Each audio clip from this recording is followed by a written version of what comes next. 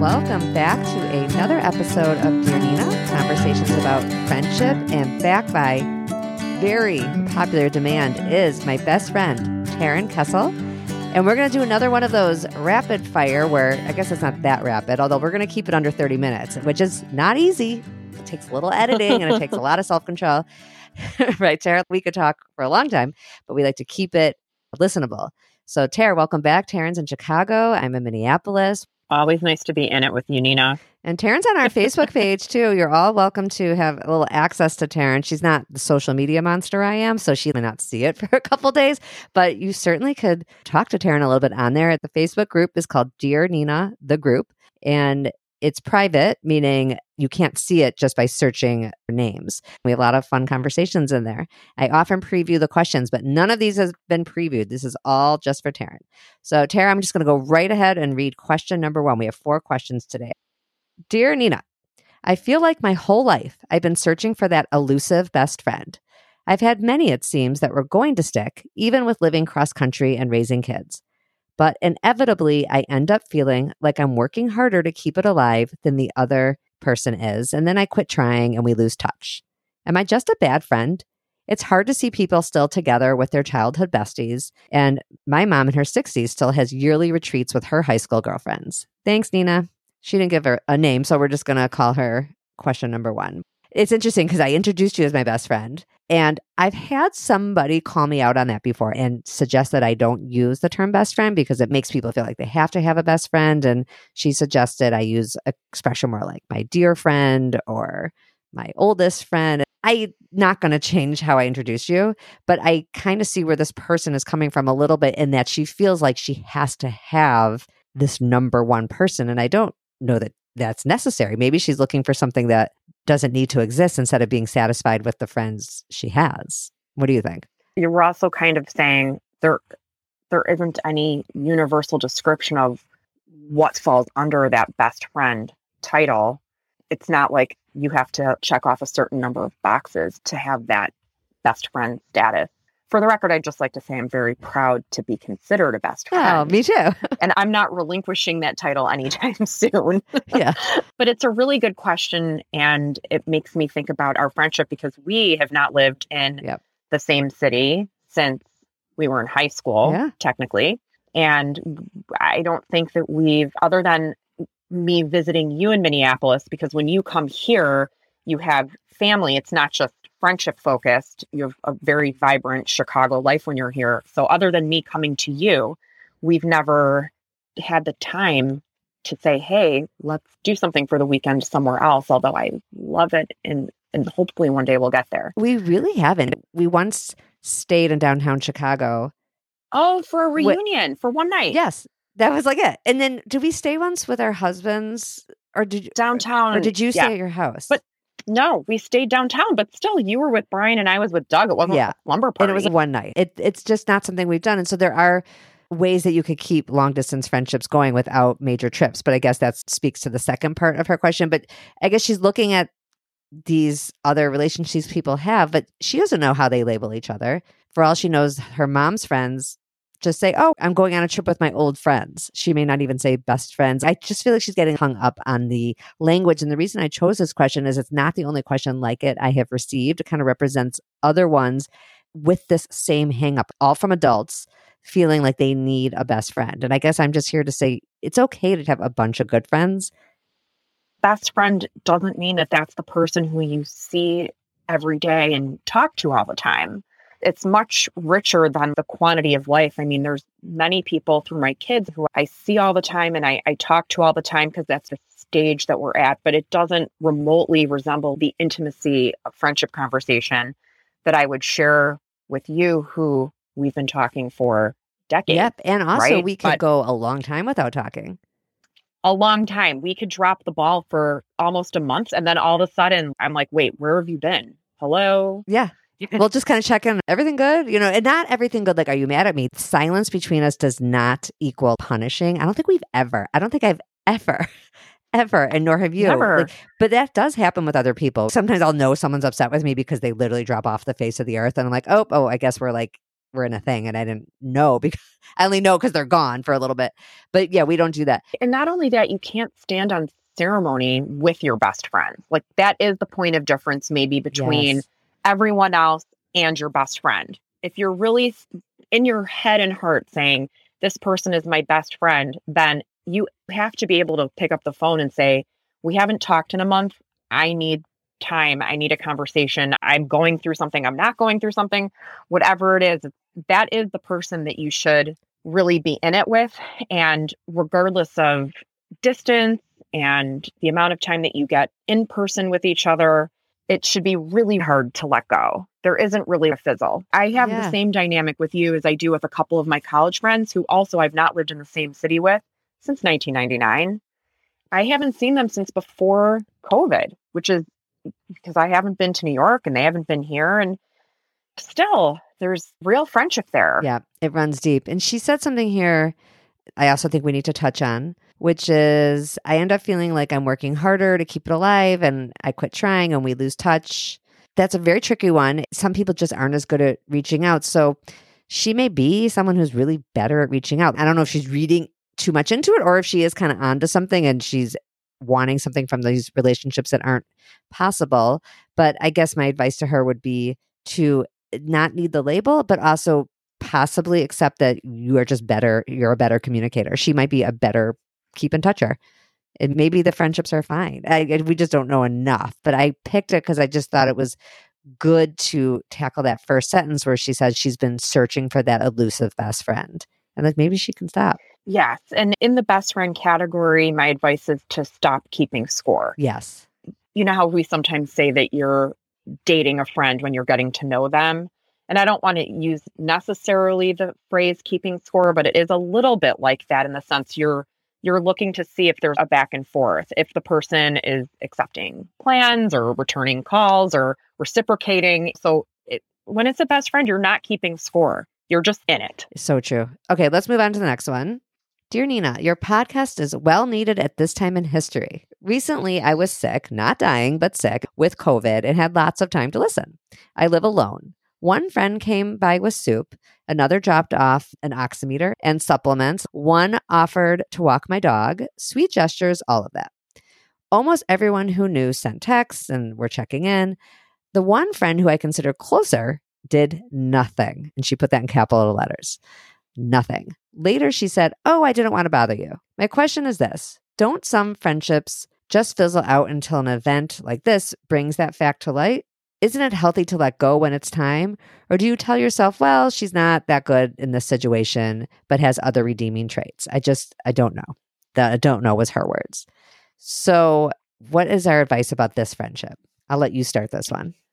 My first piece of advice is to put yourself in a mindset of, I have a lot of people that care about me and are able to express it instead of this one person who isn't meeting my expectations right now. The writer had a support system, and you never know what's going on in someone else's home or life. And COVID is something that we are all going through. This isn't the beginning of the pandemic where it's this like big stage of uncertainty in what's going to happen. I would definitely give people room for COVID fatigue. Not saying that COVID isn't scary, and I get that there's so many emotions involved, but if this person was your super close friend, I guarantee she is or he is bringing a ton to the table that is worth holding on to the friendship for. This is not a deal breaker for me. Yeah, I agree. It's not a deal breaker. I'm wondering if the friend who didn't reach out, perhaps when this friend is sick, she or he, we don't really know, but I'm just going to say she, maybe this friend doesn't like to be bothered. That was sort of my guess. Totally. So for the friend to say, I didn't want to bother you, maybe when she is sick, just really likes to be watching movies and doesn't want to be answering texts and stuff. And the letter writer clearly does want people to be in touch. And I've had to come to terms with that, too. Sometimes if I have an expectation of someone, I realize it's because I would do something a certain way. And so I expect they would also, but that's just kind of unfair. Unless it's a really basic friendship 101. Whoever wrote this, we wouldn't end this friendship. Taryn and I would not. And I would go as far as to say is still be yourself. Let's say this person gets sick. You do not say, well, I'm not going to text this friend because they never texted me. You do you. If you're the kind of person who checks in and you enjoy when people check in on you, you should still check in on this friend. 100%. Be true to who you are regardless. Yeah. Okay, we're going to give that friend a pass. If that friend does something else that makes you raise an eyebrow, okay, right back in. We'll analyze that friend one more time. Okay, number 3, Dear Nina, my almost 14-year-old son and the friends he's had since elementary school are growing apart. His friends have gone through puberty and are playing on sports teams that my son is no longer playing on and are hanging out with girls. He's realizing this, but is struggling to find a place for himself and is still wanting to connect with these friends. However, they are choosing to spend time with others. COVID both masked that for him and made it difficult to find other friends. He's our 3rd child, and this is not an issue for the other 2, or it was not an issue. He's socially skilled and generally well-liked, but he is a late bloomer physically, and I think that's also contributing. We are at a loss as to how to help him gain the confidence to try to make new friends. I think he's embarrassed by feeling left out by his friends. And this is an age where it can be hard to reach out to other kids, and he doesn't want us reaching out on his behalf to parents. What suggestions do you have for how we can help our 14-year-old build new relationships? I sighed when I read this one. I'm sighing again reading it to you because it's so hard. We've did a whole episode on this, or we've mentioned it in other episodes, how hard it is to step off the roller coaster of the kids' emotions and be there to help, acknowledge that they're going through a thing, but not like feel the feelings. Really hard.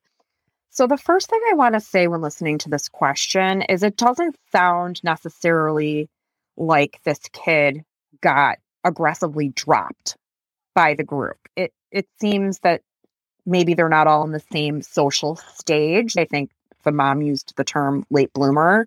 So the first thing I want to say is I think I would keep some of those friendships, if not all. Obviously we don't know these people, on a low burn.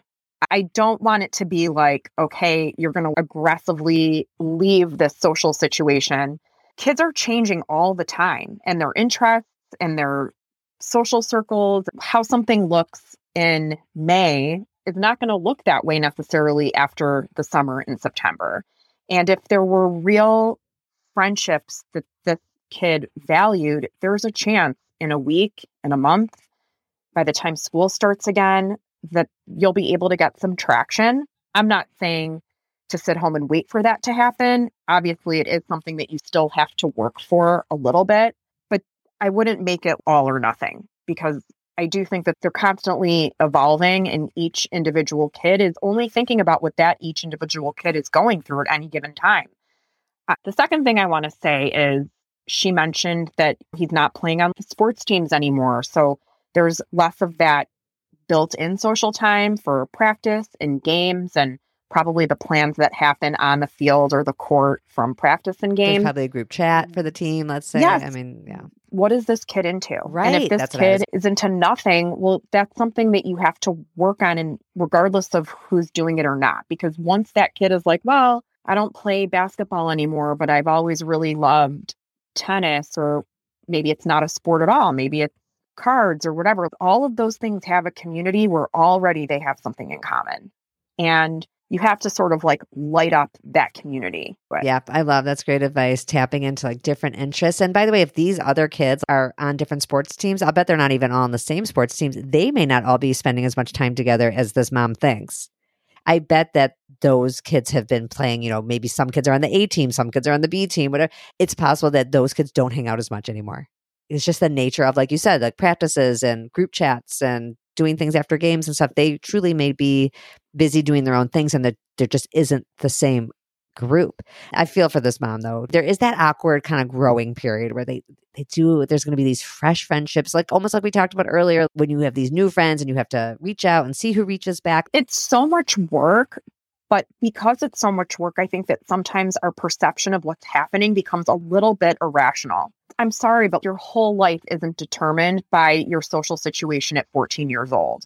Like, the sky's the limit. The world's your oyster. We shouldn't make such a big deal about reaching out to a new person, reaching out to a new group. We should make it be like nothing. Go out for ice cream after school, see what happens. And I also want to say, obviously, who really knows how the dynamics between the parents and the kid? If this were my kid and they were home all of a sudden a lot on the weekend, I would probably also be at home a lot on the weekend. Mostly because I think that if nothing else, that would encourage my kid to start making plans because teenagers don't want to hang out with their parents. So really just start hanging out a lot with your kid. I think it would work if you have a kid who's like, no, it's not how it works. I'm not reaching out to so-and-so. And you'll be like, great, where should we go for dinner on Saturday night? He'll probably be like, okay, I'll find out if that kid is free. Right. There's an important point this mom brought up. I've seen written about somewhere recently, and if I can remember, I'll put it in the show notes. This idea that there are kids who are moving a little faster. So in this case, these kids are hanging out with girls. It also happens sometimes that people start getting left out when the group is starting to get into alcohol or drugs. It is still unfortunate to be left out, but it gives the kid who's being left out a chance to find kids who are at their own pace. We kind of went through that. Like, I won't get too specific, but I could remember, well, in junior high, we had a huge group. I kind of feel like there was like a huge group, boys and girls. And then certainly by 10th grade, it starts to become a lot more clear who's going to get into stuff and who isn't. And we were definitely on the who isn't side, right? We had each other. Anyone who knows me who's listening to this is like, oh my God, totally. Because I'm really such a Pollyanna and I always have been. But it wasn't just us. We had other, No, but what I can say easily on this podcast is that my mom, in all of the healthy ways, was not stewing over me needing to branch out and make new connections. She was very hands-on with the rules and the expectations for my behavior, but very hands-off in terms of who I was friends with and how I was going to make it happen. So it gives you those life skills on how to find your friends. Yeah. We should say we have not been best friends our entire lives.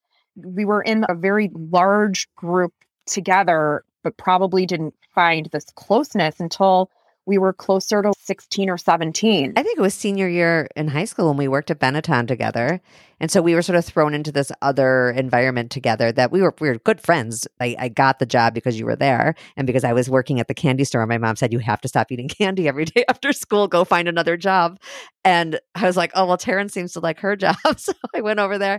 But yeah, that bonded us further. And then we had this trip together. Okay, we better go on to question number 4 because I can see that we're getting close to our time limit. Okay, number 4. Dear Nina, I'm writing to you in hopes of receiving some advice. My question makes me feel uncomfortable, ashamed, and embarrassed. However, I'm on the hunt for answers. I'm a 44-year-old woman who has been losing friends and relatives at an alarming speed lately. As a kid, I always felt quirky and that people didn't like me, and those feelings have followed me into my adult years. The thing that is super frustrating, though, is that people who leave me refuse to tell me why. In fact, I just purchased the book, What Did I Do Wrong by Liz Pryor, with hopes of finding answers. Do you think you could possibly help me figure out what it is that I'm obviously so unconscious to? Thanks, Katie.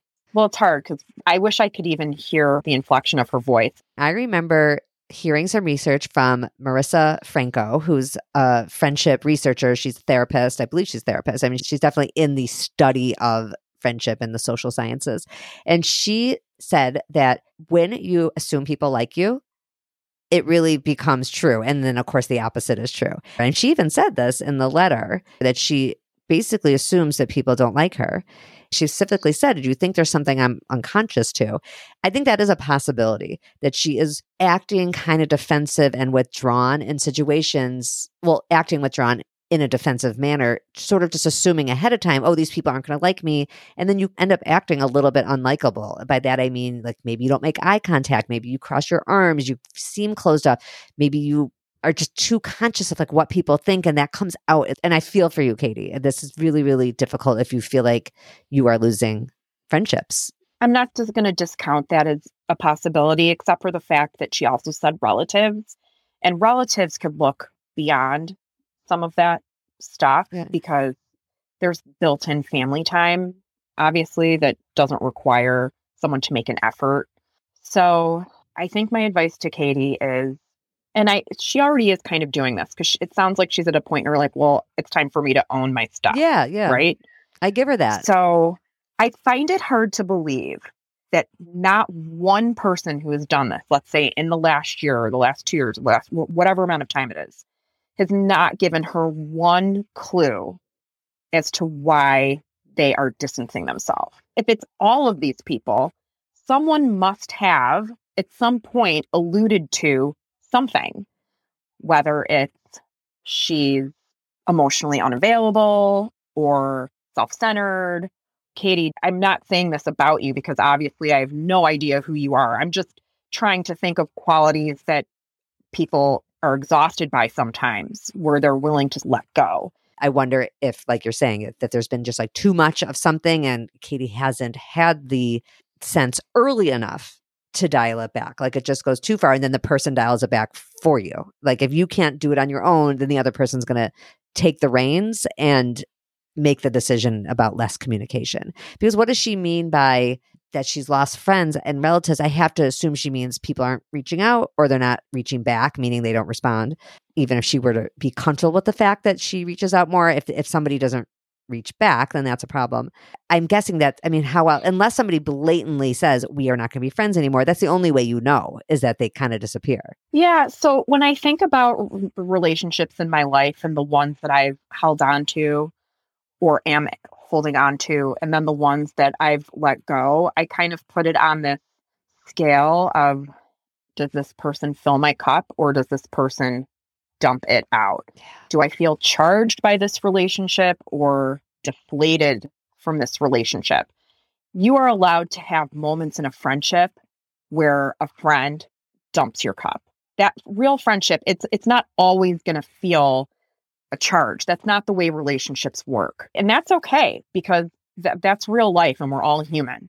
But if you are in a relationship with someone and they are leaving every time, every moment, every conversation they have with you, exhausted, frustrated, depleted from whatever dynamic you have, that is probably what's happening. I don't know why it's happening, but you've got to figure out how to charge the people in your life. Yeah. And maybe Katie needs a therapist because maybe she's got some serious things that she's dealing with and maybe it's just she's going to the wrong people. Yeah. I don't know if Katie has kids, but let's say she has kids but only talks about her kids. That could be something that's irritating. She could have the personality where she only acknowledges when things happen and when it happens to her. We can only guess, but I guess what we are both saying are things that would make us distance ourselves from people. It's like we never said that at the beginning of this, but that's what we're doing, right? We're saying that if somebody was constantly complaining or only talking about themselves, being a victim, these are things that would make us probably, I'm guessing, I'm speaking for Taryn, but I know you pretty well. These would be things that would not put a friend like that at the top of our, let's go have a walk, let's go for a walk list. So yeah, totally. I'm glad you're reading the book. I don't know Liz Pryor's book, but I'm going to look it up. Just doing any work on yourself is always a good thing. That's never a bad thing. I just be careful not to use the friends you do have as your therapist, right? There's a fine line between talking things out and sharing and exchanging information and just venting all the time. It's hard, but it is nothing to be embarrassed by. Yeah. It's just one of the cards you are sort of holding in your deck. And you just have to move forward and you have to just put yourself out there and make amends with your relationships and work on yourself and do it with some humility because you've turned some people off for whatever reason that you did. But I'm a very hopeful person. I think that there's always hope to make amends in friendships. And I think that there's always hope to make new friends. And there's always hope for us growing and evolving. That's beautiful. Yeah, maybe there's a couple relationships in this pile of people that have felt that she's kind of slipped away that are worth salvaging, and maybe some that actually aren't. And maybe it leaves a little room to start fresh and have a new attitude about friendship. And Katie could not have any of that baggage and with these people and start new. Much easier said than done. We've had whole episodes on making new friends, but I would join a thing, like do something new and different and see if even like one connection comes out of it. And you're just sort of practicing. Friendship is a practice. Like yoga is a practice. We use the word practice because it means that sometimes you mess up and sometimes you do better. And yeah. Okay. I think Katie, I hope you can write us again if you want to give any more clarity or we could tackle it again, maybe. We'll see. We do these every so often. The 4 questions. I think we did 4 last time also. Taryn, we are very much at our time limit. I know you have to get on with your day. So thank you very much for making time to be part of the show as usual. Thank you for having me. These were good, meaty questions. They really were. And it's like we can do the best we can. We always acknowledge we are not therapists or anything. We just are regular people who, are trying to help. As I always say in my little tagline, when our friendships are going well, we are happier all around. I don't just say that as empty words. I think that is absolutely the mission of my podcast. I want people to be successful in their friendships because it is a huge part of life. And when you're not feeling good about your friends, it does affect a lot of things. It does. And it feels very lonely. And people need people. People need people. That's right. Thank you, Barbra Streisand. All right. I'll see you all back here in a couple of weeks. And Taryn, I'm sure I'll see you on the phone soon. Bye, everybody. Thank you. Bye-bye.